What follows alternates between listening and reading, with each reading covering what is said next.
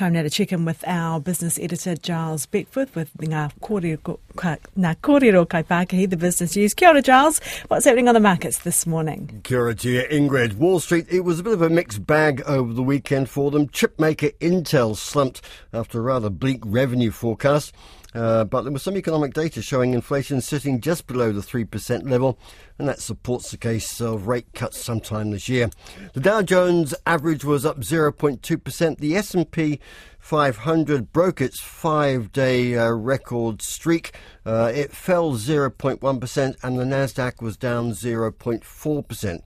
The local top 50 index fell 15 points, starts the week at 11,875, and the New Zealand dollar just a touch softer, 60.9 US cents, 82.6 Australian cents.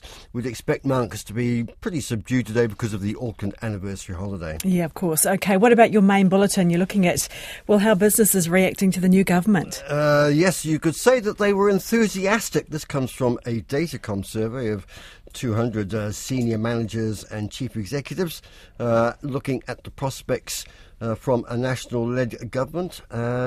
We also have another survey which shows that listed companies generally are well behind the 8 ball in adopting artificial intelligence.